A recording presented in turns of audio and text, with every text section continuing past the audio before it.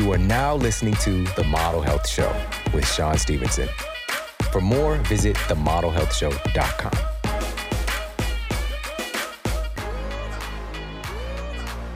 Welcome to The Model Health Show. This is fitness and nutrition expert Sean Stevenson, and I'm so grateful for you tuning in with me today. Like so many things in our reality, our bodies work in a binary system in many different ways. For example, when we're in a state of stress, our sympathetic nervous system, that quote fight or flight nervous system, is really running the show. And the parasympathetic quote rest and digest nervous system is halted. It's getting muted.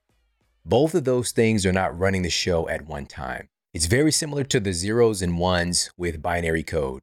When one thing is on, the other thing is getting pushed to the side. And very much like progress in our lives, we can't go forwards and backwards at the same time.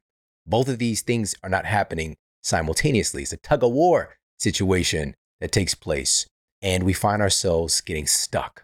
And if we stretch this out to our cognition, to our perception of reality, to our ability to achieve, what happens when we are inundated with stress? What happens when we are lacking the awareness of how powerful we are to affect change and to write our stories? What's getting muted is our creativity, our zest for life, our sense of empowerment. And more so than ever, there are things in our environment. The majority of people in our society today are being inundated with disempowering messages, messages driven by fear, really looking to tap into that sympathetic fight or flight nervous system, because what that does is that keeps you on high alert, right? And so when we're on high alert, our ability to be peaceful, to be calm, to perspective take, again, those things are getting muted. And what does that do? That makes people more controllable to run in one direction. And so right now we need to expand our awareness, expand our ability to tap into the plethora of internal tools that we have at our disposal. Again, our ability to be more creative, more empowered, more intelligent, our abilities to problem solve. All of these things are accessible. And that's why I want to put together this special compilation of conversations that I had with somebody who evokes that within me. This is the person in my life, outside of my wife and my kids and my mother-in-law, who provides me with that level of insight and inspiration when I need it to really help to remember my power to affect change in the world, even when stuff can be chaotic on the outside. And so I wanted to be able to package up these messages because I know it can be immensely valuable. Right now, we're in a place where there's a momentum shift that's happening, but it's not done yet. If we're talking about being progressive and being able to be affirmative for focusing on health and wellness of our citizens, this conversation is growing, but this is the time to double down on it. And so I'm very excited about putting this together and to be able to share this with you today. I think it's going to absolutely motivate you, but also to provide you with some powerful tools that you can use for many years to come. Now, speaking of the tools that people are utilizing to help them to get through the day in our society, people, that coffee hitter is the go-to for so many of us just to get our morning started. You know, for some folks, it's a wonderful ritual. For other folks, it's a crutch. All right. And for other folks, it's an addiction, right? It's just one of those things where in our culture, it's been so glamorized and also bastardized. All right. Now, when I say that word, I'm thinking about Jon Snow, Game of Thrones. All right. It's been bastardized. And the root of coffee, which has been utilized for thousands of years, has been so mutated and degraded to the degree that it's no longer even resembling what it once did. Today, it's littered with pesticides and insecticides.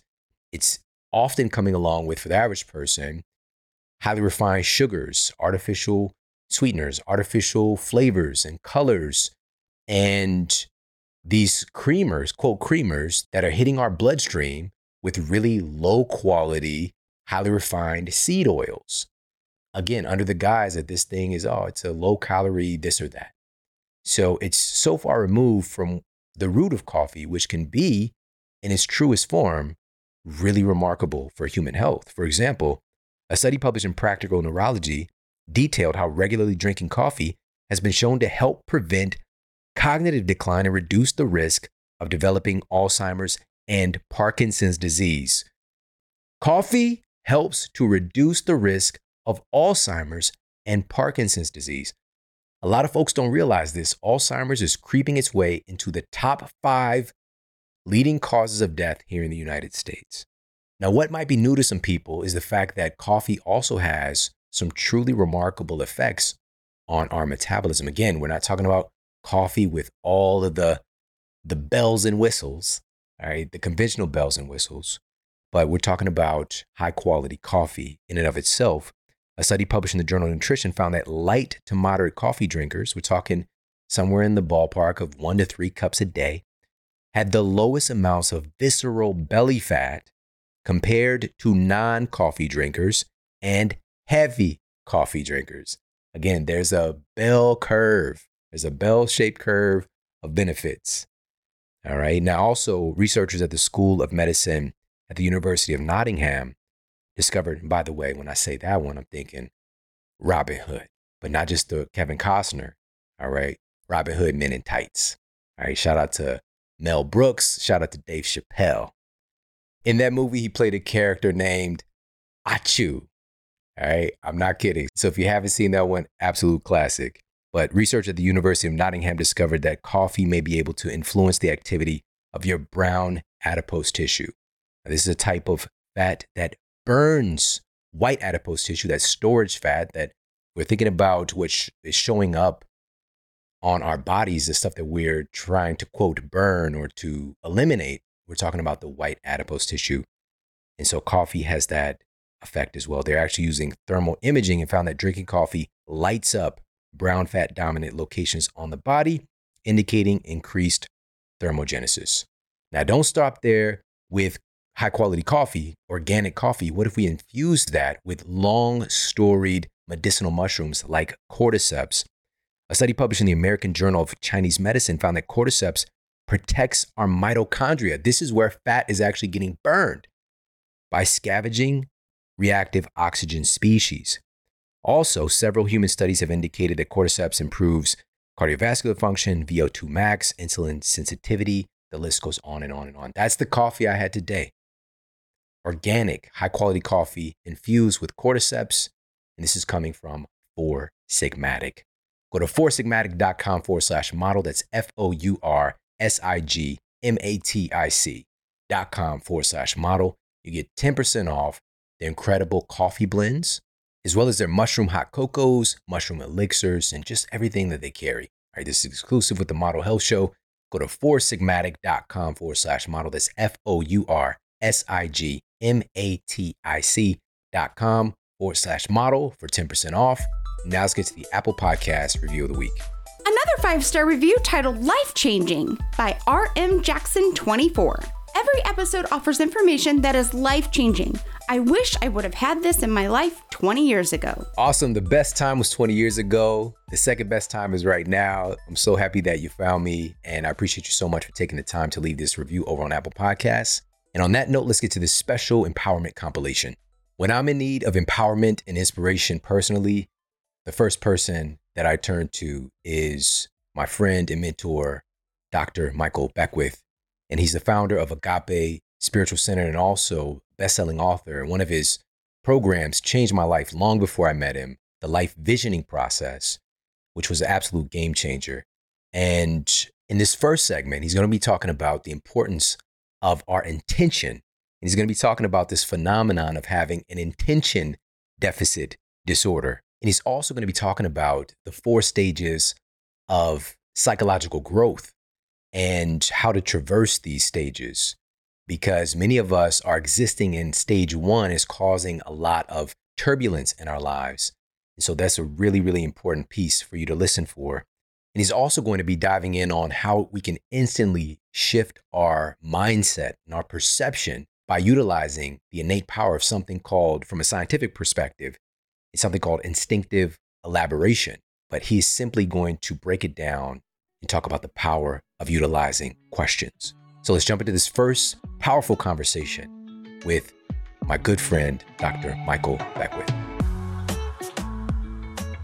I love people, first of all. And then I primarily, when you're in service, when you understand the the nature of reality, the nature of the interconnectedness between people, between each and every one of us. You're here for each other, you know. So I live to be in service, and so that connects me to people. Now I know a lot of people who are in service, but they don't necessarily like people, so they have a hard job. Yeah, I have an easy job because I like people, and I like being of service. You know, helping motivate, inspire, encourage, activate. You know, it's all a part of who I am. So. Yeah.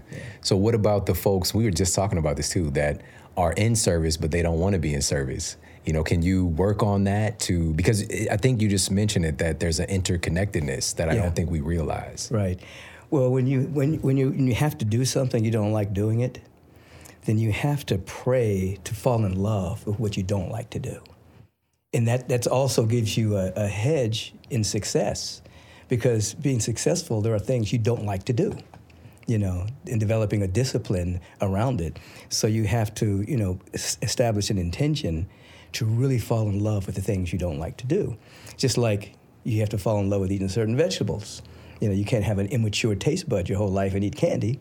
You know, you have to eat spinach. You have to. I've grown to like beets. You know, you have to. So in that same way, there are things we may not have a proclivity towards.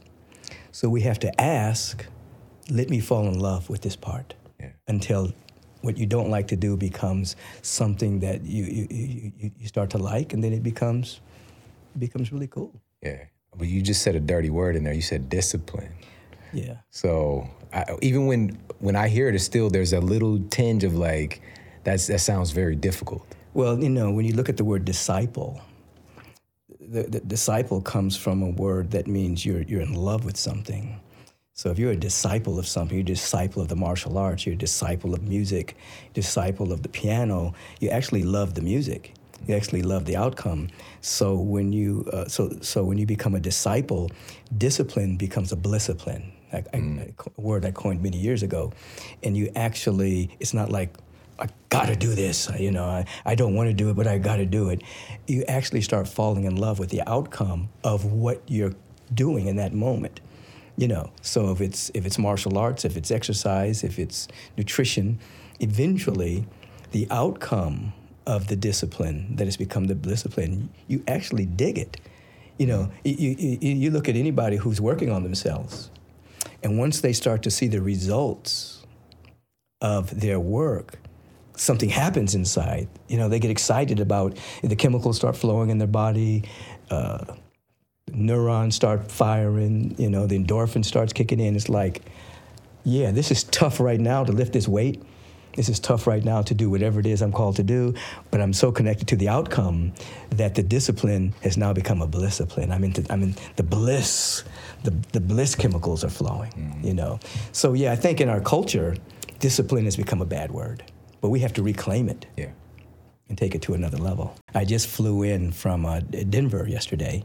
I was participating in America Meditates, and people from all over the world gathered.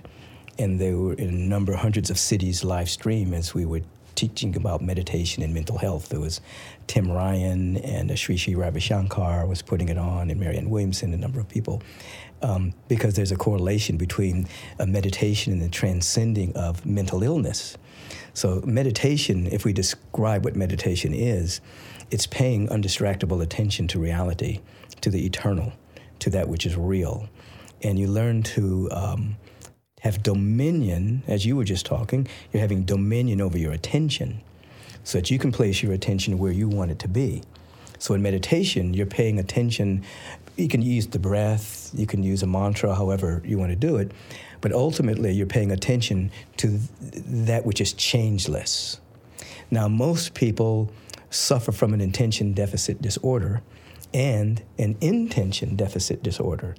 So their mind is all over the place. Their mind has been hijacked by worry, fear, anxiety, anxiousness, beliefs that aren't true. And then their life becomes, they start to experience those thoughts and those perceptions. So there are different aspects to meditation. One aspect is there's a cleansing to it. There's those thoughts, they surface so that you can look at them. Is this true? Is this not true? You can embrace, help dismantle, transmute them. And then there's periods of meditation where you have real bona fide insights. You actually know something that you either formerly just believed, or maybe you didn't even know this part of reality even existed. So there's meditation where you have insights, and there's meditation where you're clearing things. But the average person's mind is hijacked by the world, the media, social media. They're thinking thoughts that don't even belong to them. They think they're thinking those thoughts, but their mind is obtaining those thoughts from the sea of mental garbage. So in meditation, you're purifying your awareness so that you can actually see the world as it really is, not just as it's being projected to you. Yeah. Wow. So it's very important. Yeah. I love the fact that you said attention deficit disorder. Right. So can you talk a little bit more about that? Most people, again, until they live with a level of deliberateness in their life, they suffer from an attention deficit disorder. They wake up and they're mainly reacting to circumstances. They're living as a reaction to things that are going on in the world, but they don't have an intention, a driving intention for their own life. So at the end of the day, they've simply just managed their reactions to whatever's going on, rather than establishing an intention to be your best self, an intention to improve in an area of your life. Now, when you have intention, now the universe, through its laws, can begin to help you with that intention. But if you don't have any intention, you're just kind of buffeted around on the ocean of life, wondering why you're not going anywhere. So I teach people to make sure you establish an intention. It's the same thing in meditation. Mm-hmm. We have a point in meditation where you actually establish an intention. Why am I meditating? Yeah. I'm meditating to have a realization of my oneness with life, and to activate wisdom, to activate intelligence, to become conscious that I'm supported. I mean, you can have whatever intention you want, but to live an unintentional life, you're just going to go around in circles. That just makes so much sense. Even starting, it's just like, I think a lot of us, if we're not trained in the way that you were discussing with meditation, just let's see what happens, right? Versus just let's set an intention. It's just like when we set out this door, where are you going? Right. To set that intention. That's powerful. I never really. It's necessary because the world of phenomena is swirling. We're going to go outside in a minute and we're going to read a news item about some crazy thing that's happening, and it can just suck our attention, and then we're not going where we need to go because we're caught up in the swirl of something else, you see. So intentional living is where we want to bring people to an intention. Now, what happens is, by law, I'm talking about mental law, when you establish an intention, you start to be, intention is directional. It's like, I want to walk in that direction. So what happens is, by law, the mental laws start to assist you in walking in that direction. Now, you may not get exactly where you think you want to get. It might even be better. Right. Things may open up that you don't even know exist yet because you've established an intention. Whereas rather than just sitting back and waiting to see what's going to happen. That's a different kind of waiting. You establish an intention, then you wait for wisdom, guidance, direction. But just to wait around and see what's going to happen with your life, that's foolishness. You've heard the old statement from the Bible that says, without vision, the people perish. If you don't have an intention or a vision for your life, you're just going in circles. You're just going in circles. Now, you said something, let me just say this one thing, because you said you applied it. Now, people say to me sometimes, I understand the teachings. I've read your books. I've seen you on the live stream. What's the advanced teachings? And I say, beginning is theory, advanced is practice. So you practiced. Most people don't do that. They're not going to stick with the thing long enough to actually see the fruits of it. Like you say, they may read the book, they may hear a lecture, they may get excited for a moment, but to actually, day by day by day, actually practice, that's where the change is. Yeah, that's powerful. And even just going back to the analogy with the basketball player, right. It's just building those muscles and kind of a skill set. Right. in a sense. And so what makes life visioning different from goal setting? I break the reality into 4 stages. First stage is is the victim stage. We think something is doing something to us. Second stage is the stage where you learn how to manifest, and that's where you learn goal setting. You learn visualization, the creative use of your imagination. You take your imagination back where it's been hijacked. You start to realize that you're being supported by a progressively friendly universe. But then the next level is visioning. Visioning is what you did, is saying in substance that there's something within me. I don't know what it is yet, but I'm open and receptive to it guiding me. So I make myself receptive to that which has been placed within me, only within me, to come forward and articulate itself. So I'm asking a question. Goal setting and visualizing is, I know what I want. I want this. I'm going to visualize it. This is my goal. I'm going to do A, B, and C, and D to get to the goal. Now, that's beautiful. It's wonderful. But many times people get to their goals and they still feel empty. And they feel like, okay, I've done this, I've done that, I have all these things, but I'm not happy yet. So that means they haven't tapped into their real, what is called meant to be. It's like there's a should be and there's a meant to be. Should be is from outside sources. Yeah. You should do this. Meant to be is there's something within you that only you can do, the way you can do it. And so visioning brings you to your meant-to-beism. It's like a rose is not going to be an avocado tree. An oak tree is not going to be a magnolia. You're going to be you, I'm going to be me. So there's something about me that I'm trying to set free. So in visioning, I'm asking a question, ultimately. What within me is trying to emerge? What gift am I to give? What blessing am I to bestow upon the world? And if you ask those questions sincerely, you start to be guided in a language and in a way that you can understand, and then you start to walk in that direction. And then there are things, like you were saying, you don't even know that even exist. They're outside of your experience, but they start to come into your experience by asking the right question, you see. Yeah. So that's a big difference. But however, the fundamentals of goal setting and visualization are very important. That's the foundation. Then you leap from that into visioning. It's to us, by us, through us, and as us. First stage, something is happening to us. There's something out there that's out to get us. There's a God, there's a devil, there's astrology. There's all these things that are determining our destiny. Our parents, how we were raised, our experiences become excuses.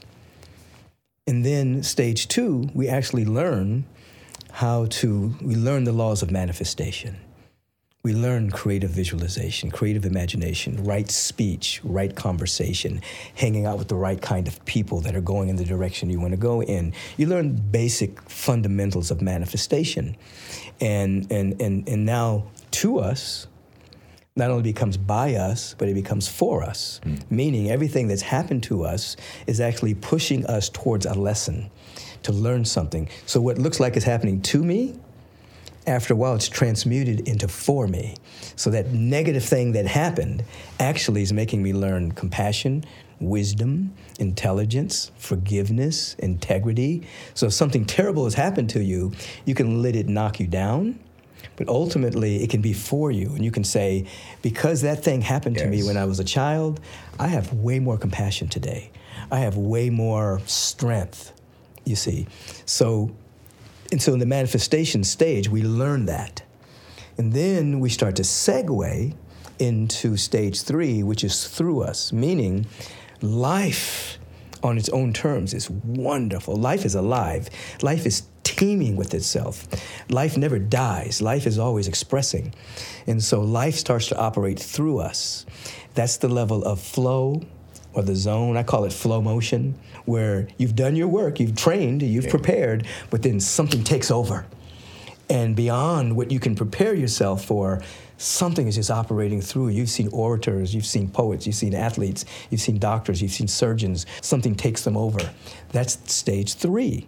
But it's built upon the structure that they've created in stage 2. So then there's stage 4, which is as us, where the sense of separation between you and life. Now, life has a lot of names. People call it God, great God of the universe. I happen to call it limitless love intelligence everywhere. You start to realize that you are an emanation of this life. You're not separate. God isn't over there. Life isn't over there and you're over here. Because if life is omnipresent, that means life has to be right here, whatever name you want to call it. Yeah. And you start to have pinprick moments where you realize, I'm at one with this. I'm not separate, you see. And that may last a nanosecond, or it may last an hour, or it may last days. But little by little by little, your filters are cleansed, and you live at these higher octaves for longer periods of time. Now, the 4 stages are not linear. You know, they move in cycles, meaning in one area of your life, you might feel victimized. But in another area of your life, you may feel like a master. Yeah.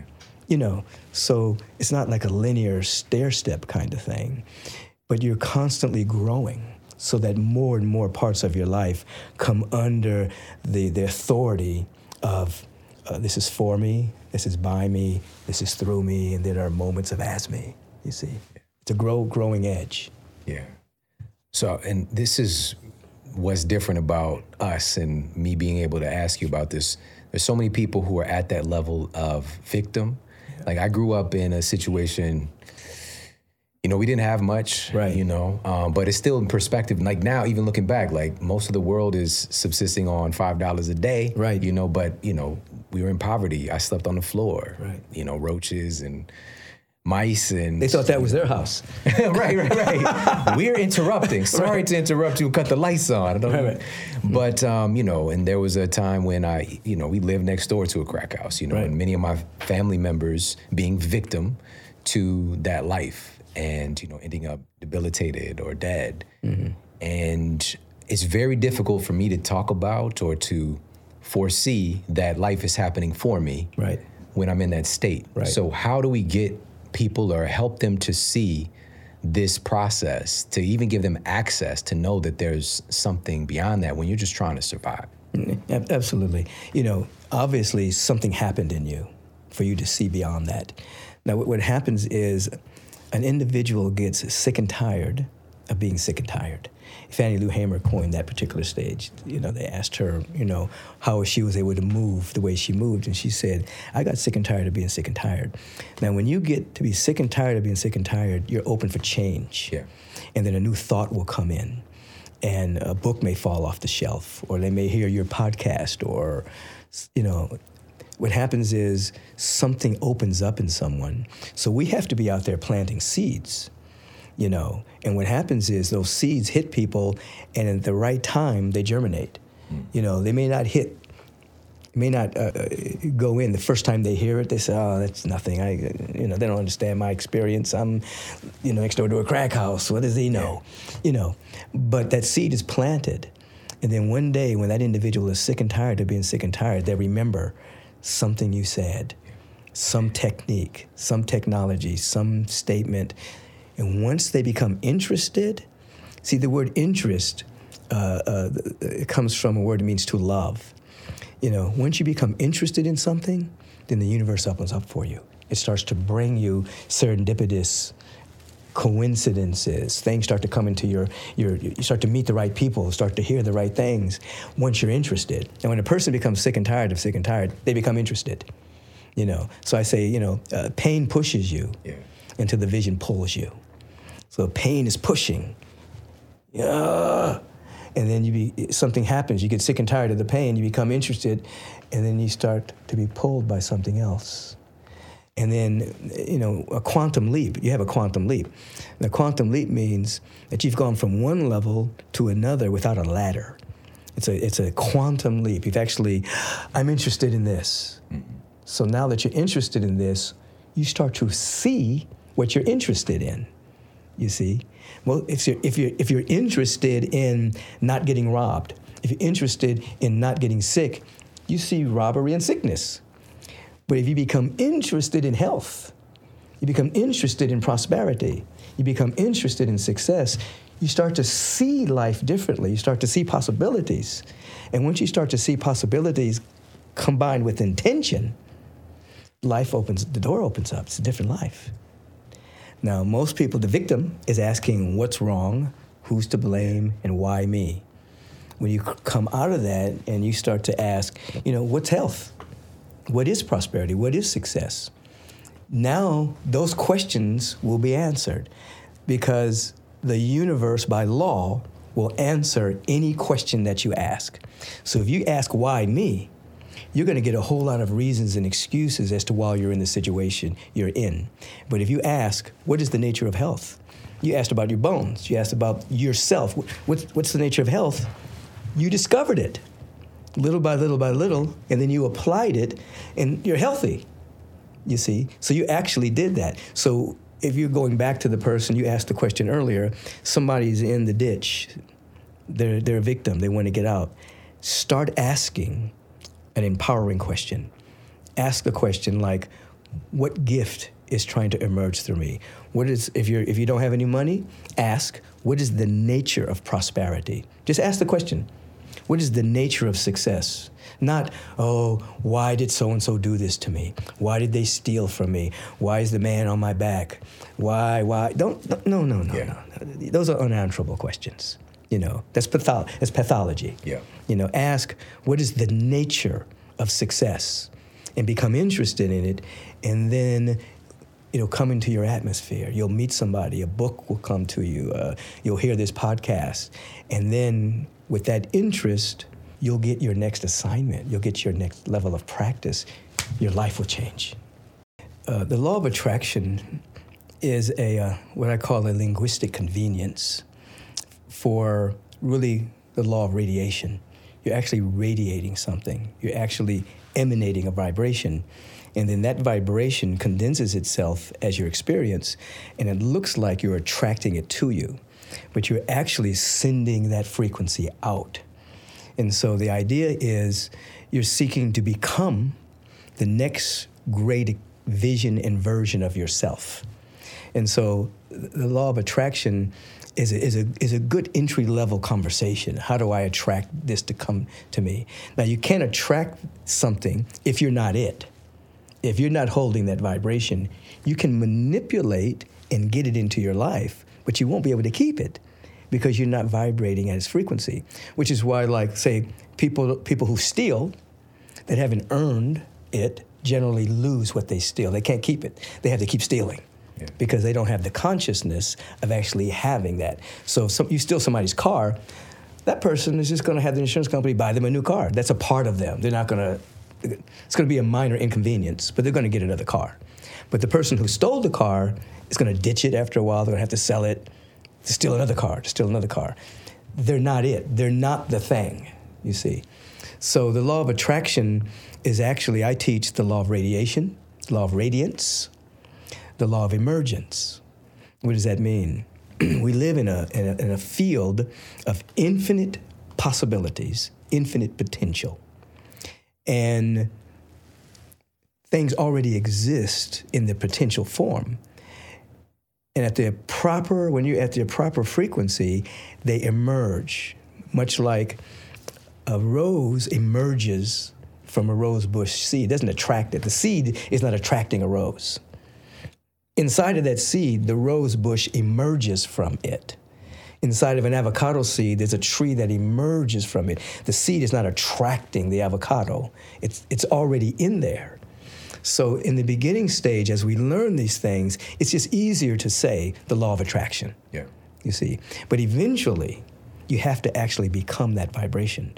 So through study and practice, as you have done, your life changes. You're not just teaching this stuff. You're actually living this. This is who you are. Yeah. This is who you are. You cannot be separated from this. If somebody were to kidnap you and throw you into another country, you'd still be this, you see. And in a short while, you'd manifest this all over again. If somebody said, you can't live in America, you have to go live, send them back. You got to go live somewhere else. Yeah. Within 30 days, you'd be up and running because this is who you are. You understand? So we segue. How do we segue? Stage 2, you learn the laws of manifestation. Right speech, right conversation, right affirmation, context of right visualization, seeing the kind of life you want to live. You become interested. This begins to change your habits, your mental habits and your physical habits. And then there's a point of no return where you actually give birth to the next version of yourself. And now on the way to that, things are coming into your life. So you say, I just met this person. I just attracted this person. I met this person at this party. Whew. We're really getting along. We can really do this business together. It looks like attraction. It is on a certain level, but you're actually becoming that frequency. And after a while, what happens? You don't see anything but what you're interested in. You can walk into a room and you're going to vibe with the people that you feel each other, and right away if somebody's not really bringing the truth, you're not going to be hanging with them that much. Hey, how you doing? Good to meet you. Peace and blessings. You know what I mean? Yeah. And who you're going to be with are birds of your flock, your tribe. You feel it. It's who you are. Yeah. You see. And so the segue is the practice at stage 2, the visualization, the right speech, being in integrity with your word, all of that until you become something different. And at the next level, you're not even really thinking about those things anymore because they're such a part of you. And 2 things happen we have to be careful, just conscious of. We get into a bubble, because we're around the people that think like we think. Yeah. It's like I'm at Agape, you know what I mean? And there's a certain mindset, there's a certain frequency of conversation. And we do have to be aware that there's large groups of people who are still suffering, large groups of people who don't understand these teachings yet. But we're creating an atmosphere that's making it easier for them to come into this frequency. So I always tell people, there are millions of people who would love, if I'm at a meditation retreat or wherever I'm doing, they would love to be here. But they can't, because right now they're under the vibration of survival. They're not even thinking about meditation because they're trying to eat. So because we can do these practices, we must for the rest of the population. So it's not that it's not that we don't notice that there are things going on in the world that are out of integrity, that are decadent, but we have to keep our frequency high because going down in the ditch is not going to help anybody. The only thing that helps somebody is that when you're rising higher and you bring somebody there rather than going into the pity party. You have to be at a conscious level of celebration, celebrating the fundamental goodness of the universal presence. Then you can help somebody. You can't help them if you're in the ditch. So it's like you have your feet in 2 places. One, you have your feet in the eternal. One foot's in the eternal. There's no death, there's no loss, there's no birth, there's this eternal presence. And then you have your other foot in time. People die, people losing things. So our job is to bring the eternal into time. So we hang on to the eternal and it becomes real to us, stage 3 and stage 4. But we come into time, as you said, how can I serve? Yeah. How can I alleviate suffering? How can I inspire? How can I encourage? How can I assist? But I can't do it if I'm down here. I can only do it from up here and bringing it into time. The first fundamental principle is unity or oneness. We're one with the presence. And in that presence, and I'm speaking reality, I'm not speaking like religion, It's just like quantum reality. There's only one thing going on everywhere. There are principles of abundance, harmonizing prosperity, health. So you have to make sure that your speech is in alignment with that. So you wouldn't say all the time, I'm sick, or you wouldn't say all the time, I'm broke. You don't want to have that kind of speech. Now, you may be temporarily without money. Mm-hmm. Your body temporarily may not be at its optimal frequency. But you'd want to have your speech in alignment with where you want to go. My body's healing right now. Everything in the universe is conspiring for divine health. Yeah. You know, I'm on a upward spiraling path towards prosperity. So my speech would have to be in alignment with where I'm going. Now, of course, there are going to be moments where you vent, moments where you get mad, but then you have to come back so that your speech is in alignment with where you want to go. You know, because your word that's a vibration. You're releasing a vibration. So you want what comes out of your mouth to be in alignment with where you want to live. So sometimes you have to fast from talking. You know, just be quiet. You know, and that's why we use affirmations. So we're retraining our subconscious mind. You know, I, Michael, am willing to be dynamically prosperous, inspirational, and healthy. Sometimes you got to start with willingness. Can't just jump to, I am this, and mind goes, oh, no, you're not. You can't pay your bills. How can you say you're prosperous? You know, so somebody may have to start with willingness. I'm willing to be an instrument of prosperity, abundance, health, wholeness. And then you slowly come into, I am a vehicle. And so what's happening, it's reprogramming the subconscious mind. And then from there, you start to feel it. And I've been saying for 40 years, within the feeling brings the healing. So as you start to feel that, even before it shows up, you start to feel that you're prosperous. You start to feel that you're successful. You start to feel that you're supported. You have the feeling, then it starts to show up in your life. It starts to manifest. What does manifest mean? It means the invisible is now becoming visible.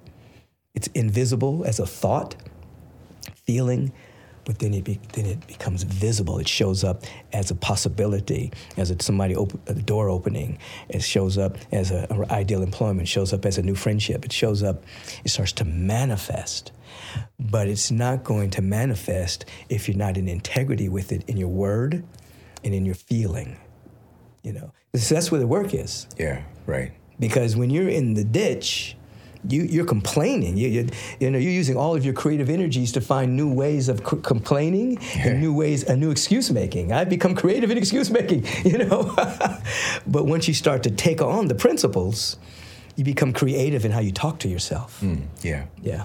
That's so powerful. It really all connects now. You know, I know you've got it all laid out with the life visioning, which shout out to life visioning. Make sure you pick it up. It's awesome. All right. But when you mentioned being able to put your attention back onto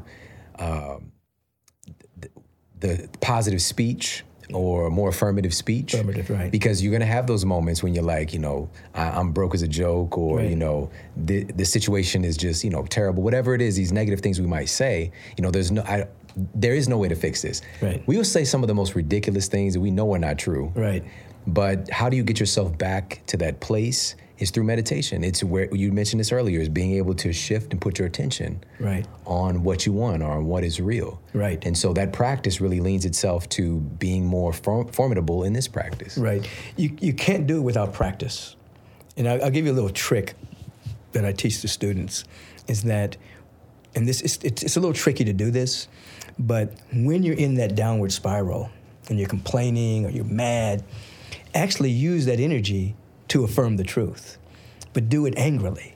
You know what I mean? It's like you're on a downward spiral, you know, you slam your hand on the table and say, why do I always have too much money? You know, why do things always work together for me? I don't understand it. Why am I so healthy all the time? But you do it angrily. So you're not trying to suppress. We don't want to suppress or repress energy, because it's going to show up somewhere else. Yeah. So emotionally backed affirmations, you're actually transmuting the energy. You're angry, so you might as well use it. Yeah. You know, and so you use that energy and it starts to fizzle out. But what's happened is you've reprogrammed your mind passionately, you see. Yeah. Instead of, because a lot of times people wake up, the day's just starting, the birds are singing, life is good, and they're sitting there meditating, and they're affirming, and then they get on the freeway and someone cuts them off, or something doesn't go as planned, and there's, you know, they start going crazy. You know, if you can, it's a difficult practice. Yeah. You know, because when you're in it, you're in it. But if you can just get away a little bit and just say, why do things always work together? please show me, why do I keep making so much money? Why is my body heal so fast? The universe will answer those questions. And because you've asked passionately, it'll come quickly. Wow. Wow. That's so awesome. So you want to have a partner with that sometimes. I call you on it a little bit. Oh, yeah. You're in it. You don't want to. That's immediately what I thought about, you know, because sometimes, you know, it's even happened recently in the process of moving. Yeah. My wife says something, I was like, you know that's not true. She was like, I know, but still, you know. Like she literally put that passion into, you know, that exact thing. Right. And what's so amazing to me is when you were talking earlier, I realized that sometimes when those crazy words and thoughts come out of my mouth, like I'm to the place where I'll see it coming out, like, now you know that's not true. Right. And I'm able to bring myself back to what is real. Right. You know. Well, that's authority, and that's a level of mastership when you can see it and then pull yourself back. But the person who's living in the victim stage, they can't pull themselves back. Yeah, they don't even see it. Yeah. It just becomes a habit. Yeah. So I'll say, you know, it's okay to vent. You may vent to a person. You may have a good friend in which you say, hey, this went down, I don't like it, blah, blah, blah, blah, blah. Okay, you vented. But then if you call somebody else and do the same thing again, now that's practicing what you don't want. You see, now I'm taking my vent and I'm making it a part of my practice. Then I'm going to call this next person and say, "You just said it to this person. Why are you going to call this person and say the same thing, and then call this person and say the same thing? By the time you get to this person, you should be finished." Right. You know. And you're also spreading that energy. And everybody's agreeing with you about the negative thing that you're seeing, affirming it. No, you have to vent, but then the next time, it should be at a higher level of conversation. Yeah. So this speaks to having people in our life that are supportive of that, of bringing you back to the truth, you know? And so I want to talk about that. I mean, I personally, and I've expressed this many times, I feel that I'm a nutritionist, so I thought food was everything. Mm-hmm. But I really feel that our relationships are the most influential things in like the tangible reality on our health. Yeah. And just our success overall. Yeah. So, you know, a lot of folks listening right now, you know, there are many people who are in wonderful relationships or they're working towards it. But some folks are just, you know, that's their story. Like, you know, I've got these people around me. In my clinical practice, that was the number one thing why people couldn't. Toxic because people, of, you know, well, my husband won't, or, you know, it's my kids, or, you know, constantly pointing fingers, but then not really realizing that you have the power to affect change in your relationships as well. Right. You know, I used to say years ago that when you choose a relationship, you're biting off a chunk of your destiny. You're actually choosing the direction you're going to walk in. So you actually have to choose the people you're going to be around, because that's what your life is going to look like.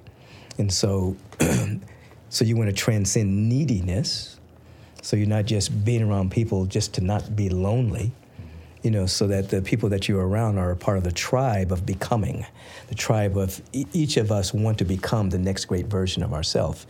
So there has to be a kind of an agreement among the people we hang out with that we're actually trying to be better. And with the awareness that wherever we are, we're barely scratching the surface to the next level of our awareness, you know, so we're not sitting on our laurels, I'm all that, I've got it made, you know. And so if that's a part of your tribe's credo, that we're all evolving, that becomes a part of our intention, then the conversations within that tribe are supportive and helpful, encouraging, sometimes tough love, you know, but it's all in the process of us growing. You know, and then we have to understand what a relationship is. It's a ship of transformation. It's a ship in which individuals, whether it's business, whether it's intimate, whatever it is, we are participating in something bigger than ourselves. So I say that a relationship is a joint participation in the good of life, meaning you have two fish swimming in the ocean. You know, they're doing their thing. One fish may say to the other fish, hey, you know what? If you make me happy, I'm going to give you all the water you can handle. You know, but they're swimming in it. Right. You know, that one fish can't give the other fish water. So they're actually relating in something bigger than both of them, water. Mm-hmm. So we're all relating in something bigger than all of us. That's love. Yeah. We're surrounded by love. We're surrounded by infinite potential. So a relationship is a joint participation in something bigger than all of us. And if we're all connected to something bigger, then I have more to share with you. You have more to share with me because I'm not trying to get it from you. Yeah. And you're not trying to get it from me. We're getting it from where it is, but we're swimming together and we're sharing with each other and we're loving each other. We're supporting each other because it's infinite. It's not going to run out. You know, those two fish, they're not running out of water. Yeah. You know, so they can share infinitely and swim and jive and avoid these hooks. You know? You know, this made me think of to also be weary of the fish who talk that way to you. You know, like I'll give you all the water you want. Right, you know, right. Because that's how another way that we can manipulate each other. Absolutely. You know. Yeah. So with that said, another big relationship that we have today is with social media, man, you know, and just with the internet. It's a whole new entity that never existed before in human history. And I'm seeing this more and more, and I'm definitely concerned about it, and I'm making moves myself proactively. I mean, it starts within my own household, but also just at a larger scale because I see the potential. I mean, obviously there's beautiful parts to it, and there's some negativity, but people establishing their value through those mediums, that, you know, a certain amount of likes or followers gives a certain level of importance. And, you know, I've seen it within myself as well, and I see how easy you can fall into that trap. And so, especially for younger kids and their malleable minds, you know. And so what, from your perspective, because it's a thin line of having inspiration from the things we might see on social media to feeling that we're not enough. So what do you think we can do to kind of traverse this? Yeah, I think just having the conversation, first of all. But you're right when you say that, you know, I didn't have to deal with that coming up in elementary school, junior high school. You know, you actually talk with people. You actually, if you had a beef with somebody at school, you dealt with it. Yeah. Now somebody has a tool that they can actually say something to somebody that they wouldn't say to that person's face. You know what I mean? They wouldn't say it. They wouldn't say that. If you were with the person and you had an issue, you would actually talk to that person, say, I don't agree with you. There'd be a conversation, there'd be something going on that would eventually get resolved. But with social media, I can hide. And I can say to Sean, man, that's a bunch of... and I'll never have to even see you. Yeah. So on one hand, it's dangerous because people can actually do that. The other dangerous part is, as you indicated, people are developing their self-esteem from it, you know, or self-hate. There's bullying on there as well. So I think that, like with anything, it's a tool that can be very inspirational, very educational, and we have to encourage everyone, not just young folks, but everyone, to use this tool for inspiration, encouragement, and community building, and not tearing each other down. Yeah. You know, it has to be a tool for unity, whereas now there are silos of hate. You know, and it's just mirroring the consciousness in the world, except that now you have a tool, just as human beings went from sticks and stones to bombs and guns. You know, that consciousness was there, but then they had a way to extend it, and now we're dealing with nuclear armaments and gun control. We still have to go back to consciousness so that people understand that they're one with each other. It's a big job we have. Yeah, absolutely. And so social media is simply a symptom of the underlying angst of humanity. It's not the problem, it's a symptom. You know, electricity is beautiful, but when you put it into an electric chair, it'll kill somebody. Or it can light up this light or amplify what we're saying, you know, but it's the consciousness behind it. Yeah. You mentioned something earlier, and I just don't want to make sure that it gets glanced over, but you mentioned that each person has nobody can be them, right? You know, and it's such a unique, valuable proposition, and your mission is to express more of you that can never be duplicated, right? And so, with that said, and how we're eyeballing social media with our potential envy or sense of not being enough, how can we look at it a little bit differently in understanding our value? Because when you said that earlier, I wanted to talk more about it, but so I'm glad I could circle back to it. Right. First of all, this great life, whatever name you want to call it, it never repeats itself. There's nothing in the world that's exactly the same as anything else. We're all unique expressions. Every blade of grass is different. Every snowflake that comes out, you know, they've done experiments where they've taken snow, let it melt. Then they refroze it and it went back to the original shape, but each shape is different. So there's nothing the same. So we're incomparable.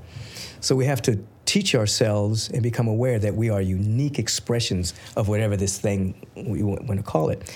So if I do not self-actualize, then who I am as a unique expression of the infinite is not going to be expressed. This piece that I'm to do is not going to happen. You can't do my piece. And I can't do your piece. Only you can do your piece. Only I can do my piece. So we all have like a mandate from the universe to grow up and mature and to be ourselves. So that, what does that give us? It gives us a level of self-love and esteem because I'm the only me. Yeah. In this entire cosmos with multi-dimensional universes and parallel universes and galaxies, and there's only one me. So if I don't be me, me ain't gonna happen. You know, so we want to encourage people to understand that, because what happens is when you don't understand it, you try to make yourself unique. Yeah. You know, you do all kind of weird things to be unique. Yeah. But you're already unique. And so that's what happens when you go through these stages. You start to realize your uniqueness. You start to fall in love with how you were made and where you were made from. Not just your parents, but before your parents. What is that life that made you? So that means that everyone has significance, everyone has meaning, everyone's meaningful, everyone has access to the same power, everyone has access to the same intelligence that runs through the entire universe. But am I upping my wattage capacity to allow that energy to flow through me?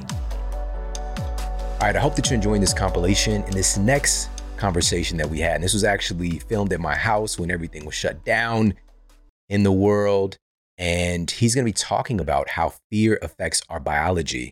Now, on this note, something really important for us to understand is that from a biological perspective, there are certain systems in our bodies that manage our stress response and manage our response to fear. And a lot of this has to do with our hypothalamic pituitary adrenal axis. When we're in a state of fear, we're actually dumping out vast amounts of certain electrolytes like magnesium. And also our adrenals are kind of purging for use by other systems, things like vitamin C and B vitamins. These are why these are known to be stress modulating nutrients. But in particular, a 2016 study reported that magnesium is able to reduce the activity of your sympathetic fight or flight nervous system and turn on the activity of your parasympathetic rest and digest nervous system.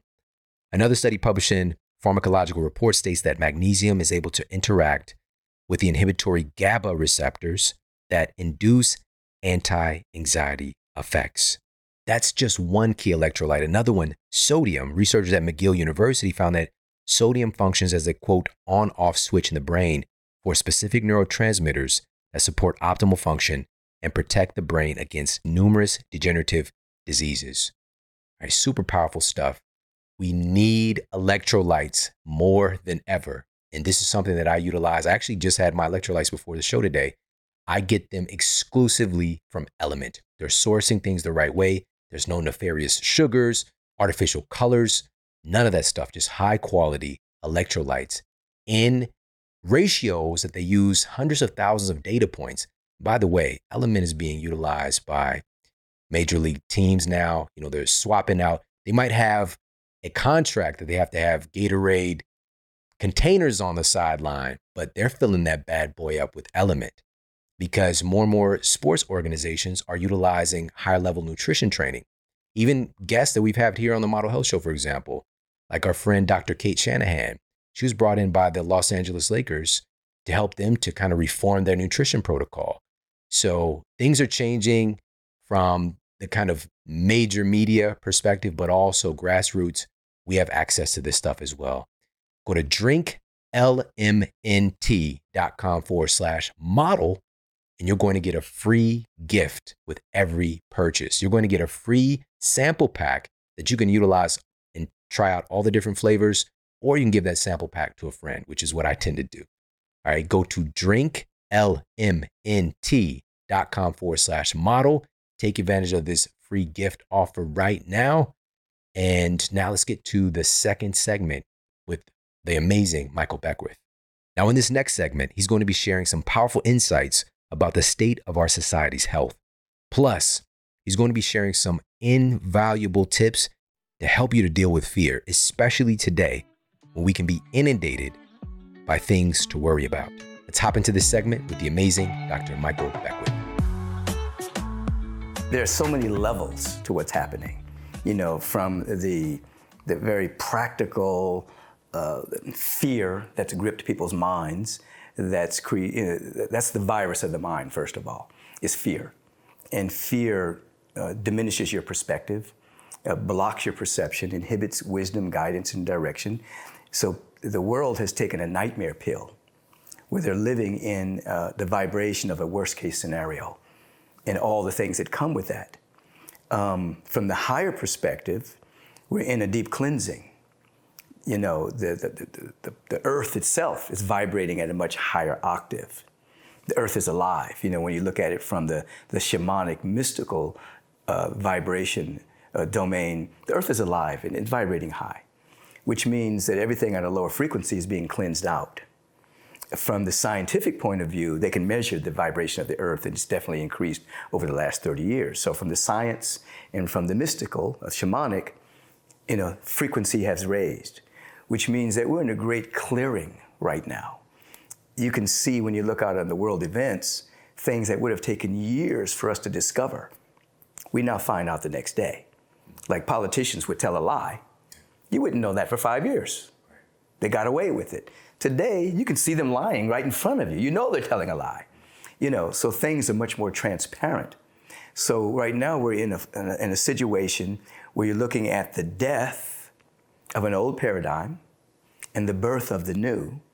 But the old paradigm is very loud and trying to hold on. And the new, you have little buds of the new springing up, but they're not as loud as the old. And so I always like to say that those who are waking up and are embracing a higher order of being, love, compassion, generosity, service, there's no superiority or inferiority around humanity. We're all sourced from the same source. People who are awakened to that, I like to say that we are the reporters of the new paradigm that's yet to be. And the other individuals are reporters of the status quo and that which is dying. So when you turn on the news and you look at the reporters telling you something, they're actually reporting from a status quo and old paradigm. And it inundates people's minds. People actually believe what they're looking at, even though they forget that we live in one of the most censored countries in the world. And you're only going to get what powers that be want you to see. So what looks bad, and it is terrible, death, mayhem, police brutality, politicizing of a COVID-19, making a political football rather than dealing with some serious science behind it. It's all a part of an old paradigm trying to hold on, And the first thing that has to happen is individuals have to know how to handle fear. They have to know how to navigate with that. They have to know how to not allow it to run them, And that's a lot of the work that I have an opportunity to do. It's what you're doing, The average person is scared, And what happens when you're afraid? Your immune system diminishes. Your immune system diminishes. You catch the common cold. You catch the flu. You catch whatever's out there. And it becomes more debilitating than it would be if you weren't afraid, This is just commonsensical stuff. Yeah. Totally practical. Yeah. I actually marvel on a daily basis at how little we know. Yeah. And I'm very much interested right now in exploring the cosmos from our little perspective that we can see, right. And the fact that we have billions of galaxies. We're in one galaxy. Right. Billions of galaxies. And we get so caught up in this minutia. Right. We're afraid of the smallest thing. Right. And there's so much that's so much grander than this. Right. And we forget how powerful we are. At the same time, it's this beautiful poetry that's always existing, because if you take that macro perspective, and my son Braden actually said this, he was like, to another galaxy, we're like an ant of an ant of an ant of an ant. It's like we don't really matter, but we do at the same time. Right. You know, but it's just like I use that perspective all the time to just see like how big is this problem really from the grand perspective, and then I can actually look at this from a more compassionate perspective and see what can I actually change, because you've taught me this as well, that we do affect what's around us. Absolutely. I think that what you're saying is very important. We can ask ourselves, you know, am I going to be concerned about this 5 years from now? What I'm dealing with, whatever it is. And then we say, it's probably not going to be that important. Sometimes what I ask people to do is to take out a newspaper, read it from front to back, put it away, and then pick it up 6 months later and read it. And you'll see all the things that was the top headlines, and everybody was concerned about this, and, you know, has generally faded, and something else is taking its place. And what is taking its place is another fear-based way of looking at life. So we have to understand that these things do pass.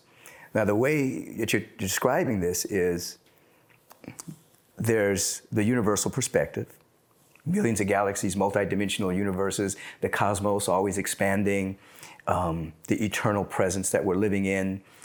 That's timeless. And then there's time. And so our role is to bring the timeless into time, meaning creativity, innovativeness, resourcefulness, poetry, generosity. Those are timeless. It means you've gone to a space outside of time and you've brought something into time. That's what a soulful artist does. They bring something into time. So most people lose their perspective and they live primarily from fight or flight. You know, they're trying to save their life. They're into the survival frequency. They lose their perspective of the cosmos, of their connection to the timeless. So this is what spiritual practice is all about. It's not about magical thinking or wishing that something wasn't happening or burying your head in the ground and pretending that a bad thing did not happen. It is about understanding that in this universal perspective, there aren't any problems. There are only ideas and solutions and spiritual prototypes, and we have to go there and get them and bring them here. You know, this is a solution for everything. There cannot be a problem and not be a solution. That's an impossibility. You know, but you don't get to the solution from fear or being time blinded. The solution comes from your expanded awareness. You know, so again, you don't pretend something negative is not happening. There's some destruction going on. There's some hate happening. You know, there's police brutality happening. Our brother just got kneed on and got killed. You know, the individual was soulless. The individual that killed him, murdered him in plain sight, had no feeling for another human being that he was holding down. That kind of thought is still alive. You know, and the narrative behind the thought that a person with darker skin is less than, that narrative still exists. And so we're here to change that narrative, you know, and to act on every single level to change that level, that narrative, from the cosmos all the way to grassroots action, you know, from a perspective of holding a vision of what's possible. You know, that's kind of our role right now. Yeah. Thank you for that. Yeah. And we all have the capacity to do that. Yeah. You know, and I would like for you to, if you could, because like you said, fear is the most contagious thing right now. Yeah. And my mission from the beginning of this shift that's happening, you know, with COVID spreading, was this premise that I live by, is that we fear what we don't understand. Right. So like, how can I help people to get educated about how viruses work, how their immune system works? And it's been wonderful, the feedback. You've done a good job on that too, by the way. Thank you so much. And so that's one part of it though, but I know that there's more. There's, like you said, there's many solutions.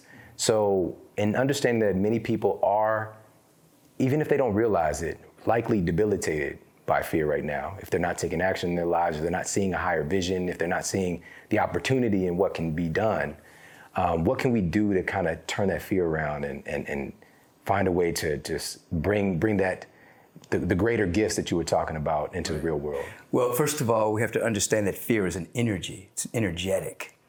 And energy, as you know, is never created or destroyed. It just transmutes itself. It becomes a higher or lower frequency. So when you begin, I'll cover this in a couple of levels. So fear can be transmuted to excitement, and excitement can be transmuted to enthusiasm if you walk in the direction of being your better self, walk in the direction of a goal, walk in the direction of some kind of accomplishment, walk in the direction of some kind of service. You can transmute fear. So I don't teach people, well, in order to do something, you got to get rid of your fear. That's never going to happen. What you do is you become aware, okay, I'm afraid. We're all human, okay? There's fear here, okay? Now I'm going to walk in the direction of my good so that the fear then becomes excitement. I'm excited now. Then excitement becomes enthusiasm. Enthusiasm means in God, in theos, in the presence. So we have to do that on 3 levels. There's the physical level. You teach a lot about this. What is your nutrition? What is your sleep pattern? What is your exercise? So you can control that. You can control what goes in your body. Are you doing a lot of sugar? Are you doing a lot of processed foods? Blah, blah, blah. So on the physical level, nutrition, exercise, sleep. We talked earlier about taking a break from our devices. What did you call it? Screen curfew. A screen curfew. Have some screen curfew time in which you pull away from that. That affects you physically. Then there's mentally. What is your inner conversation like? You got to catch yourself when you're going down a track of worry. Worry is emotionally rehearsing the very things you don't want to experience. You're rehearsing it. Oh, I hope this doesn't happen. Oh my God, I hope this doesn't happen. What are we going to do if this happens? Now you're rehearsing. Your body doesn't know the difference between whether it's happened or hasn't happened. It's just going to give you the cascade of chemicals that match what you're emotionally rehearsing. So mentally, we have to take dominion over our thinking. We have to be aware of those thoughts and begin to say other things to ourselves. It's going to be okay. I'm going to make it through this. I'm going to grow through this. I'm going to become a better individual because of this. You can begin to create your own self-talk so that mentally you're not picking up what's in the news. You're not allowing someone else's agenda to get into your mind. It doesn't mean you're not prudent. Doesn't mean you're not careful. Doesn't mean you don't take care of yourself. Physically, you're washing your hands, you're showering, you're taking care of yourself, yes.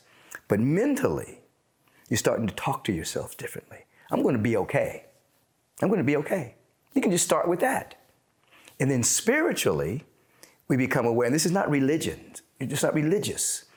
Spiritually, we open ourselves up to the fact that there's something about us that's eternal, that's forever. And this is when real prayer comes in. I'm not talking about begging a magical God out there. I'm talking about really communing with the presence and having an inner realization that what you're praying for, you already have it. And then there's meditation in which you are communing with the eternal. There's breath work.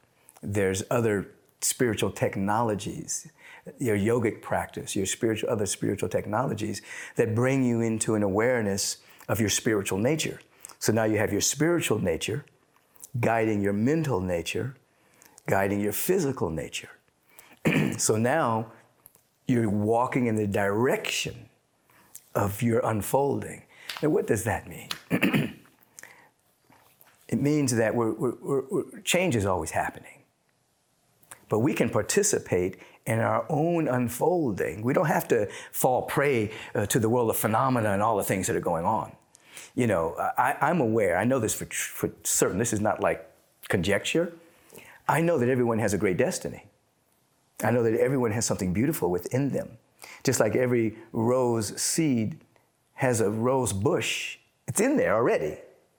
So that's called unfoldment. When that seed is planted in the proper soil, it unfolds and reveals what's already in there. There's something within us. We want to participate in its unfolding. So if I'm walking in the direction of my own unfolding, then my fear becomes excitement. Ooh, I don't even know what it's going to be. I don't have any idea what's here, but I'm walking in that direction. I become excited. And then when I make contact, I become enthused. You see, where's fear? It's been transmuted. It's been transmuted. Now, as I said earlier, the world has taken a nightmare pill. They're in deep fear. And there are certain powers that be that want you in fear. They can't control you if you're not in fear. They can't control you if you're not in fear. If you're not in fear, creativity happens. Innovativeness happens. Resourcefulness happens. Spontaneous goodness happens. New inventions happen. New ideas burst into the scene. We create our own renaissance. That cannot happen if people are in fear. I mean, right now, people are in a matrix of slavery. We actually pay for electricity, and electricity is free. We actually believe we have to pay for that. That's called slavery. You know, but powers that be have people believing, I gotta pay for this electricity because one day it's gonna run out. No, it's not. You can have devices that give you free electricity. People are enslaved to fossil fuels. They actually believe they need it. We don't need it. There's a new something trying to emerge. However, the status quo keeps you in the matrix of fear so that you become enslaved to being a consumer rather than a creator. People actually believe they're born to go shop rather than born to actually deliver gifts and talents and capacities and music and dance and great architecture and great books and great ways of being with each other and love and compassion and generosity. You know, people are enslaved, don't even know it. This might be a tough pill to swallow, you know, and we talked about this. You didn't realize, because you haven't been watching the news, that there's a death toll ticker going on television, which again, it's okay to be aware, but to have this running like it's some kind, like these aren't even people anymore, right. You know, it becomes statistics and statistically scary, right. Just because the number is growing. Right. And we don't have the reverse. We don't have the good news report. Right. We don't have how many people are okay. Right. Guess what? Another person's okay, right. You know? It literally would transform humanity just to stay up to date with all the wonderful things that are happening. Not to say again that there aren't problems. Yeah, and we definitely have compassion for people who've lost their loved ones, whether it's been in a car accident or whether it's been through coronavirus or whether it's been through suicide or whether it's been through old age. Tremendous compassion for the people who've lost loved ones, absolutely. However, like you said, what if a ticker was up there that said, this person just had a remission, another healing of diabetes. Oh my God, this person healed cancer. What would happen to the mindset of people? We would begin to believe that certain things are possible rather than walking in a certain dread, you know? And right now, we're the reporters of that paradigm, whereas the reporters of the old paradigm are giving you a death ticker, you know? So people are going to sleep hoping that they wake up in the morning, or their parents wake up, or they're again, what is it doing? Eliciting fear. I don't want to be one of those statistics, You see. But what if we reversed it? This is how many births happened today. This is how many people, you know, did something great. The whole mindset would change. Yeah. You know, the whole mindset would change. I'm really picking up from you today. Fear is really driven by perspective in a big way.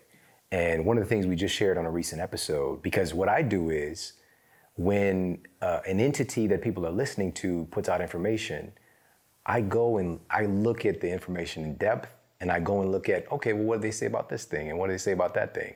And then you start to put together a more complete picture.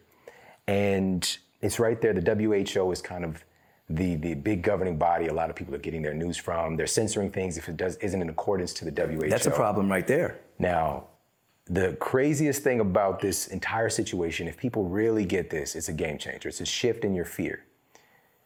The WHO themselves has said that upwards of 650,000 people die every year from influenza. Now, with that said, and I'm not getting into a comparison between this and that. This is a new virus. It's very infectious. Right.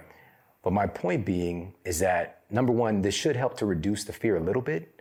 But more so, let's look at why have we not been upset that we're losing 650,000 souls every year, 98% of them approximately having a chronic disease, which many of them are preventable.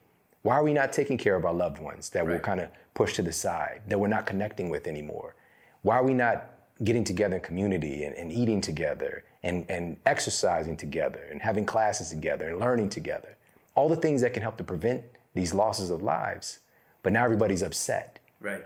To the degree that they're in fear and treating everybody even worse. Right. You know? It's the first time you've had a quarantine of healthy people. It's never happened. It's never happened. Yeah. People quarantining because they're healthy, so they don't get sick. It's never happened in history. But with that perspective, is driving the fear. Absolutely. It's called shelter in place. Shelter in place. And people also are unaware that you're going to, according to the AMA, you have 200,000 to 300,000 deaths from people going to the hospital and getting pharmaceuticals that kill them, or botched surgeries, things of that particular nature. 300,000 people. I mean, that's way bigger than 9/11. Every single year, people aren't, but we don't see the armed guards out there saying, don't go to the hospital. Right. It's perspective. It's all perspective. That was published in Johns Hopkins, very prestigious. Iatrogenesis, third leading cause of death. Right below heart disease and cancer is death by physician. Right. Now, you never see thousands of people dying from an overdose of vitamin C. Overdose of vitamin D. Got too much C. He did too much yoga. Right. He died of too much meditation. Never hear that. You don't hear that. No. And there's so many wonderful health practitioners out there, wonderful physicians, many of them listen to this show, who are doing great work, who are looking at these things, and they understand one of the biggest principles is, of course, is to do no harm. Right. And we're looking at this in the opposite way right now, unfortunately, and so our system is set up in such a way that is wonderful for emergency medicine, wonderful. If somebody, car accident, gunshot wound, transplant, wonderful, blood transplant. But for chronic illnesses, we suck. I'm talking about terrible. It's astronomically terrible. It just continues to rise. As the decades have gone down, as we become more evolved and more technologically savvy, those things just continue to climb. We haven't even figured out how to get rid of the flu, but we're waiting on a vaccine for COVID. How's the flu vaccine worked out? This is just basic things to think about. But you're dealing with, first of all, we don't have a healthcare system. We have a sick care system. They deal with symptoms. They take care of the symptoms with certain, either surgery or pharmaceuticals for the most part. But there's no real study on when people have a remission. Somebody has diabetes, they heal it. Somebody has cancer, they heal it. There's no real study on what were the conditions for that healing, that person does not have diabetes anymore, that person does not have cancer anymore. What were the conditions? No, they just move on to, well, here are the people who have cancer, here are the protocols, here's your radiation, here's your chemo, here's this, here's that. But there's no real medical model looking at what are the conditions for these individuals healing. That's why I say we have a sick care system, not a healthcare system. And our healthcare system is not even as good as some of the other Western industrial countries, whether it's Canada or Great Britain. We're in America, we're kind of behind a little bit, But it goes back to what? Pretty much greed and profit. It's a system based on greed and profit, not based on the Hippocratic Oath, which is do no harm. And I think the doctors are well-meaning, absolutely, but they're trained in a certain way. Exactly. They're trained. They know more about a pharmaceutical than they know about nutrition. How can you go through medical school and not know about nutrition, but you know more about a pill? It's not good. It's like, it doesn't matter what you put in your mouth, but here, put these pills in your mouth. Right. It's just, it's mind-boggling, really, And this is why I love doing this work, is that, again, I asked the questions. It was just like, so, okay, where does this medication come from? So I'll go and actually find out where does lisinopril come from? And it comes from something in nature. Right. But it's isolated. They isolate something. This is actually from snake venom, right? Which is crazy to consider, you got something that's coming from a snake venom, which is supposed to be poisonous. But just like so many different things, like there's a healing factor in a lot of things, you know. But we've got lisinopril, we've got metformin. A lot of medications are actually based on mushrooms. Right. Like 30% of the pharmaceutical drugs, you know, they're based on some kind of fungi, should I say, not mushroom specifically. And so nature has a lot of this stuff, but again, it's just how you're taught. Yeah, it's how you're taught. You know, aspirin came from a tree in Africa. You know, but when you buy aspirin, it doesn't have all the same powerful ingredients that you get if you get it direct. It can actually harm you over a period of time. But you can't patent a lot of these things from Mother Nature. So it has to be synthesized in a way that can become chemicalized and then can be sold, and then we put a profit on it. So the system itself, you know, generates greed and a sense of objectifying us as commodities to extract money from, rather than human beings that we're called to have compassion and heal. And so we're in the midst, and you talk about turbulence, I think we're in the midst of a great change.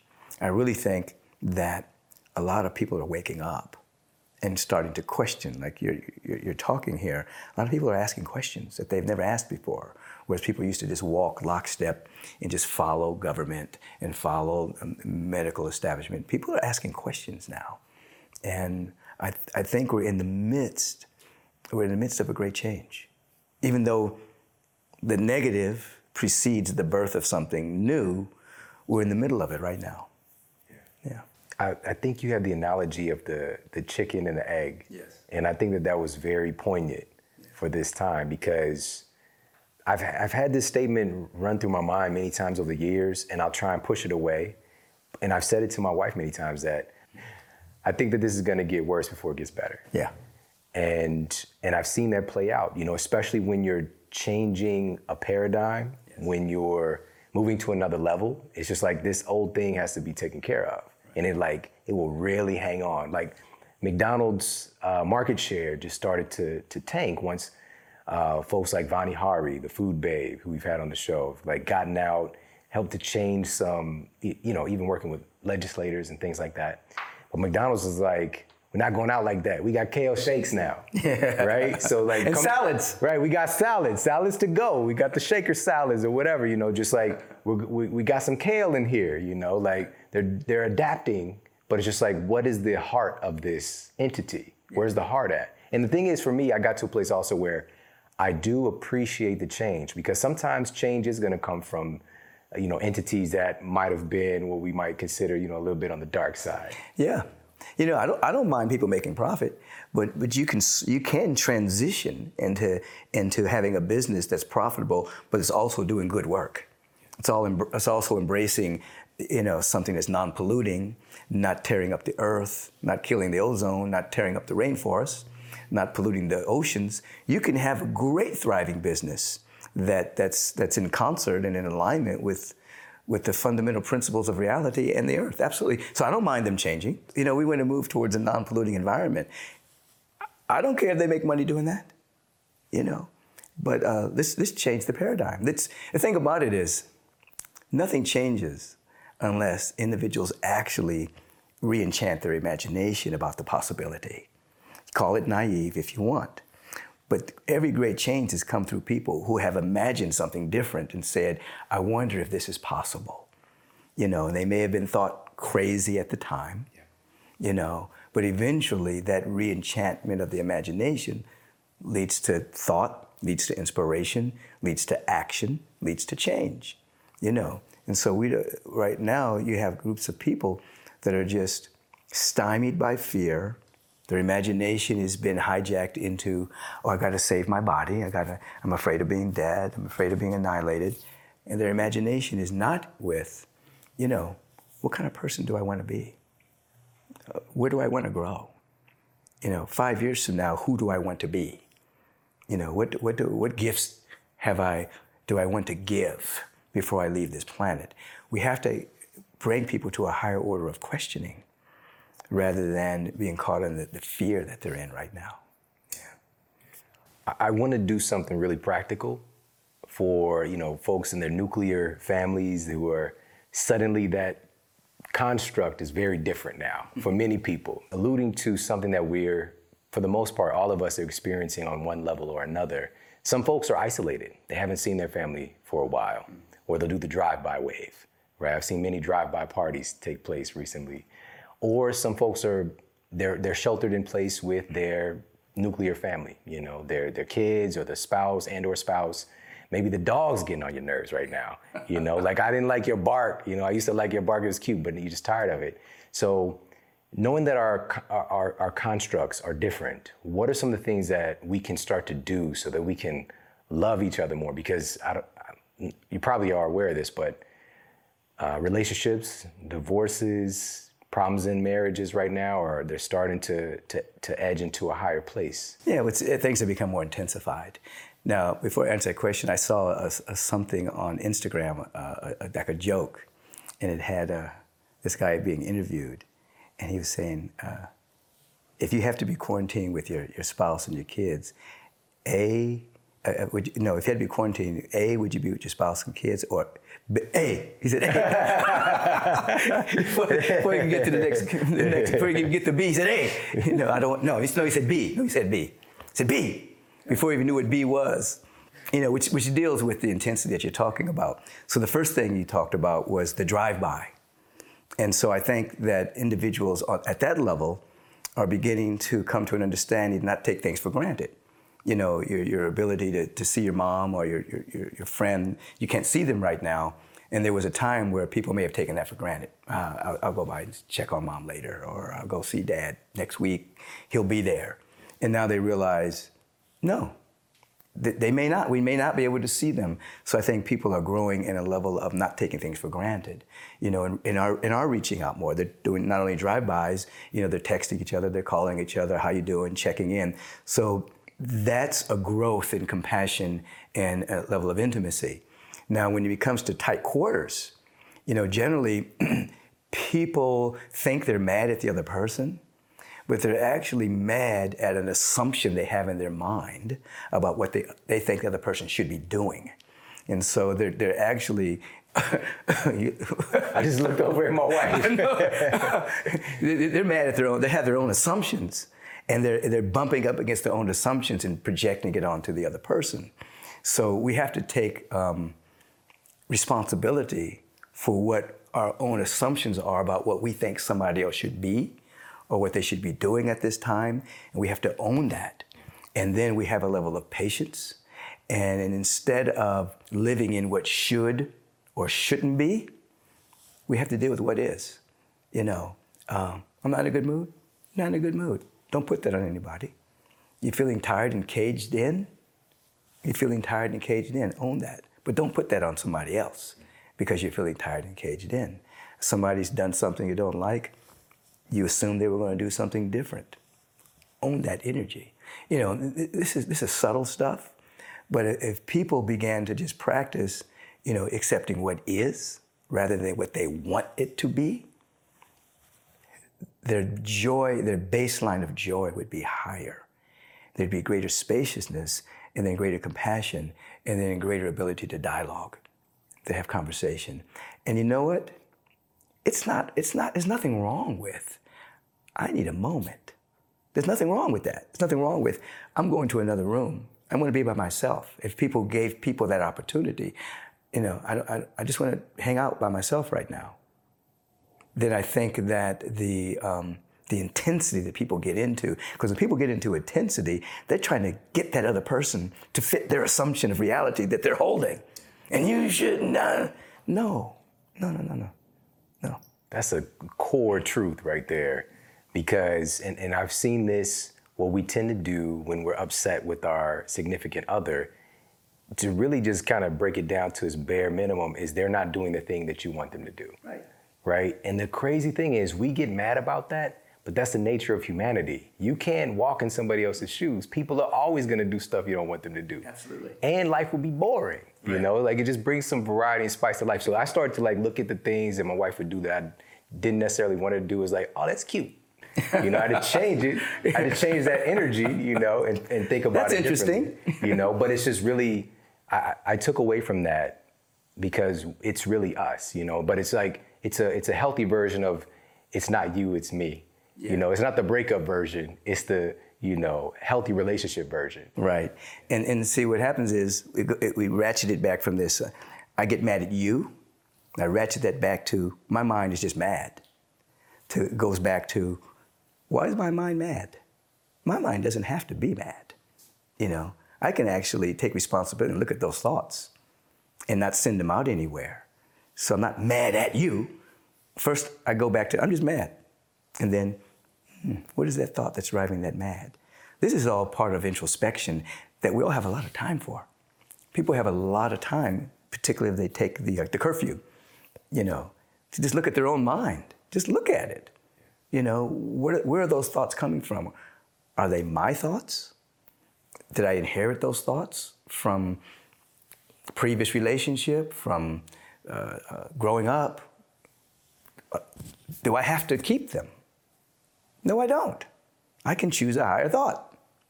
I could actually do that.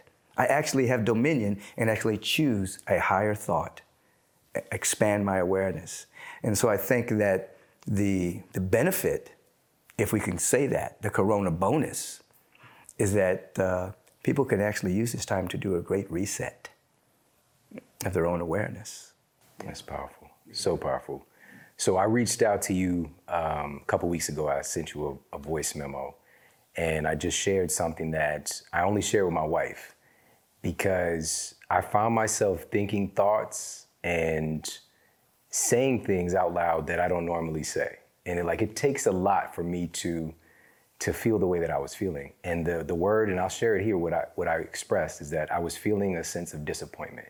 Mm-hmm. I was feeling very disappointed in humanity, in the way that we were responding. I was feeling very disappointed in the so-called leaders, the people who monetize their platforms and, you know, always sharing this and that, but not really stepping up and speaking truth and doing their homework and finding a way to help.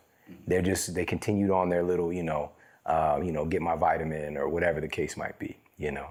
And so I was just feeling this sense of disappointment, which it made me feel so off center. And I listened to one of your messages, something you guys had posted on one of your platforms, and it just got me I woke up, I remembered, let me ask a different question. Mm-hmm. You know, let me see what this is really about, because I was so in it. Right.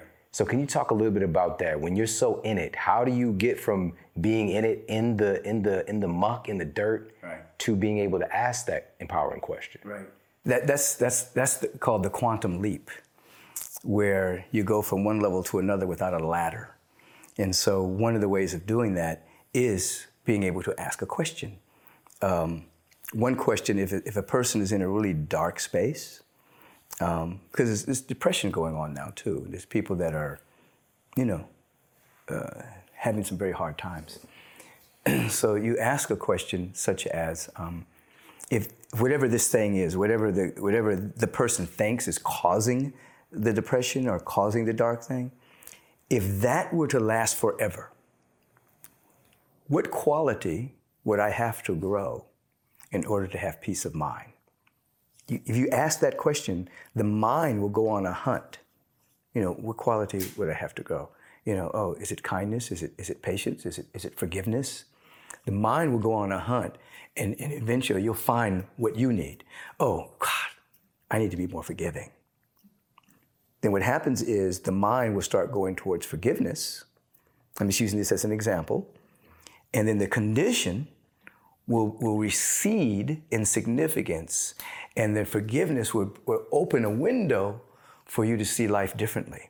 The perspective will change, you see. So the question is, if whatever this thing is, were to last forever, what quality would I have to grow, in order to have peace of mind? The mind goes on a hunt. So that's one way of doing it. The other thing that you did was you began to ask a different question. You began to ask a different kind of question. Now here's the deal. Universal principle says that the universal presence through the laws will answer any question that you ask. That's a principle. Now most people will ask, what's wrong? Who's to blame? How did this happen? Why me? Those are disempowering questions. They don't take you anywhere but into a downward spiral. What's wrong? You start to get into what's wrong, and this is wrong, and this is wrong.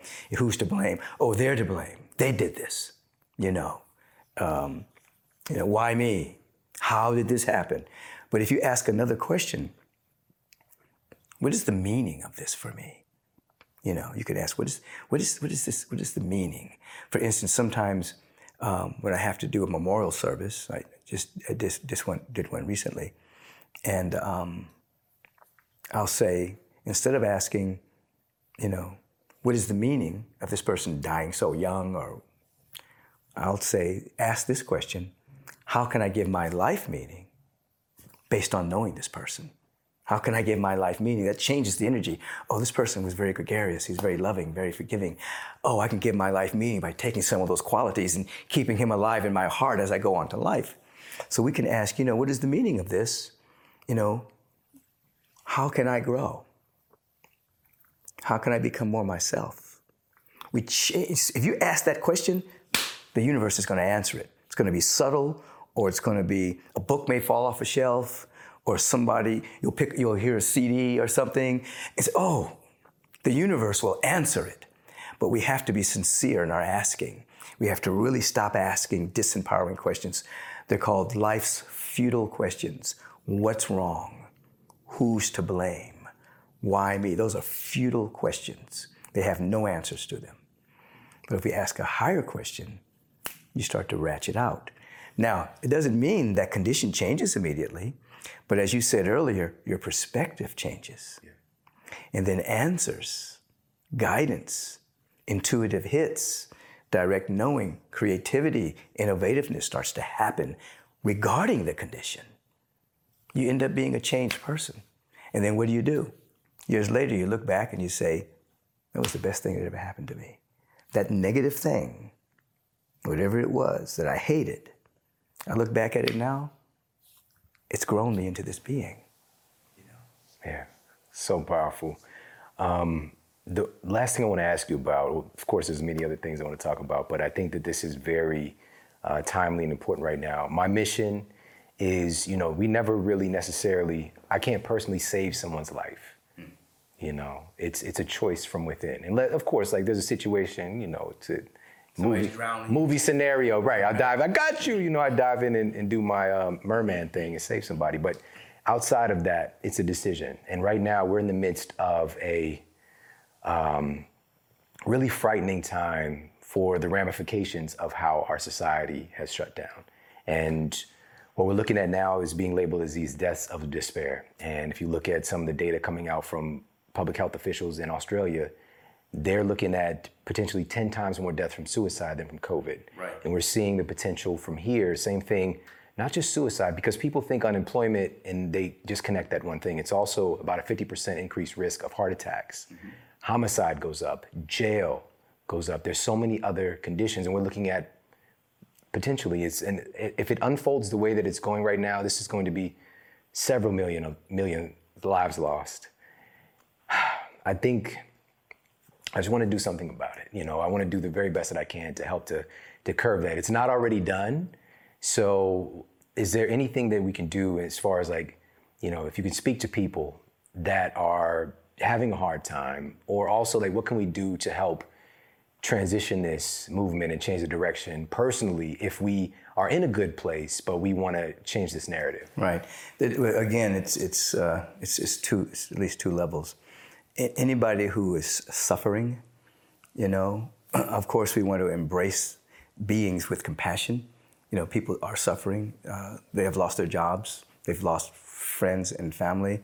And we want to, again, help them think about something differently. We want to begin to help them have an awareness that it's called hope.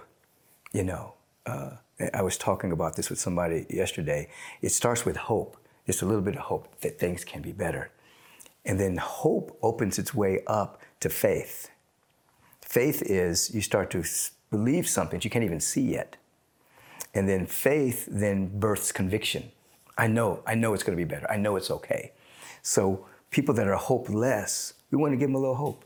We want to show them scenarios of people who were in the same situation they were in, but there were answers. There were ways of changing, ways of embracing a higher order of their own being. So, again, we can't be callous. There's suffering going on. Where we're concerned, we cannot go into the vibration of that suffering. That doesn't help. Compassion, there's sympathy, which means I'm feeling exactly what you're feeling. We don't want to be sympathetic. We don't want to be empathetic, which is I'll feel for you. We want to be compassionate, which means I'm not going to go into the ditch with you, but I'm going to ask this question: how can I serve you? So that's what compassion says. How can I serve you? Not how I can feel what you're feeling. There are some people who are empaths, they just feel it anyway. But how can I serve? So I think if we all ask, how can I serve? We'll get an answer that's one, universal, and two, individual. Somebody may serve by going to the soup kitchen and serving meals. Somebody may serve by making a tremendous, or as much as they can, donation to suicide prevention, or to working on the suicide hotline, funding that. So if I ask, how can I serve? I'm going to be given a unique prescription for me. This is how I can serve, And then we must be aware of this, that everything is in flux right now. The whole world, nothing as is normal, nothing as it was, which means this is a time for great change. But we have to be the architect of that change, not the old paradigm. We have to do it. So we have to be empowered to have new vision, new dreams. We have to begin to describe the world we want to live in. We have to describe it. Right now, we can describe what we don't want more than what we do want. So what are we going to get? What we don't want. So everyone is charged to write down the description of the world they want to live in and write down the description of how they can serve. Universal law would take that over. And this is what we were seeking to do a few days ago with the May Day World Meditation. Had millions of people begin to stop, reset, and reimagine the world we want to live in. We have to do that. If not, the old forces that want to control your life and extract money from you by any means necessary will define the future. If you want to know what the future is, create it. And you create it by defining it. This is what the law says. The law says not you describe what you see. The law says you see what you describe. So again, on the individual level, I ask, how can I serve? On the universal level, we have to all ask. We have to begin to describe the world we want to live in, particularly during this time of great changes, because everything is malleable. Nothing is set anymore. Nothing is set. So it's like Play-Doh. It's clay. The clay is hot. We can make some changes if we come out of fear and begin to describe the world we want to live in. And then I ask myself, what's my role in that? What can I do? And we all walk in that direction. Excitement, enthusiasm, hopelessness, to hope, to faith, to conviction. Things will change. Thank you so much for tuning into the show today. I hope you got a lot of value out of this. This is one to share up with your friends and family. So many incredible nuggets of wisdom here. And of course, you could take a screenshot of this episode, tag me. I'm at Sean Model on Instagram, and tag Michael Beckwith as well. He's at Michael B. Beckwith. And listen, we are just getting warmed up. I've got some incredible masterclasses, world-class guests coming for you very, very soon. So make sure to stay tuned. Take care, have an amazing day, and I'll talk with you soon. And for more after the show, make sure to head over to themodelhealthshow.com. That's where you can find all of the show notes. You can find transcriptions, videos for each episode. And if you got a comment, you can leave me a comment there as well. And please make sure to head over to iTunes and leave us a rating to let everybody know that the show is awesome. And I appreciate that so much. And take care. I promise to keep giving you more powerful, empowering, great content to help you transform your life. Thanks for tuning in.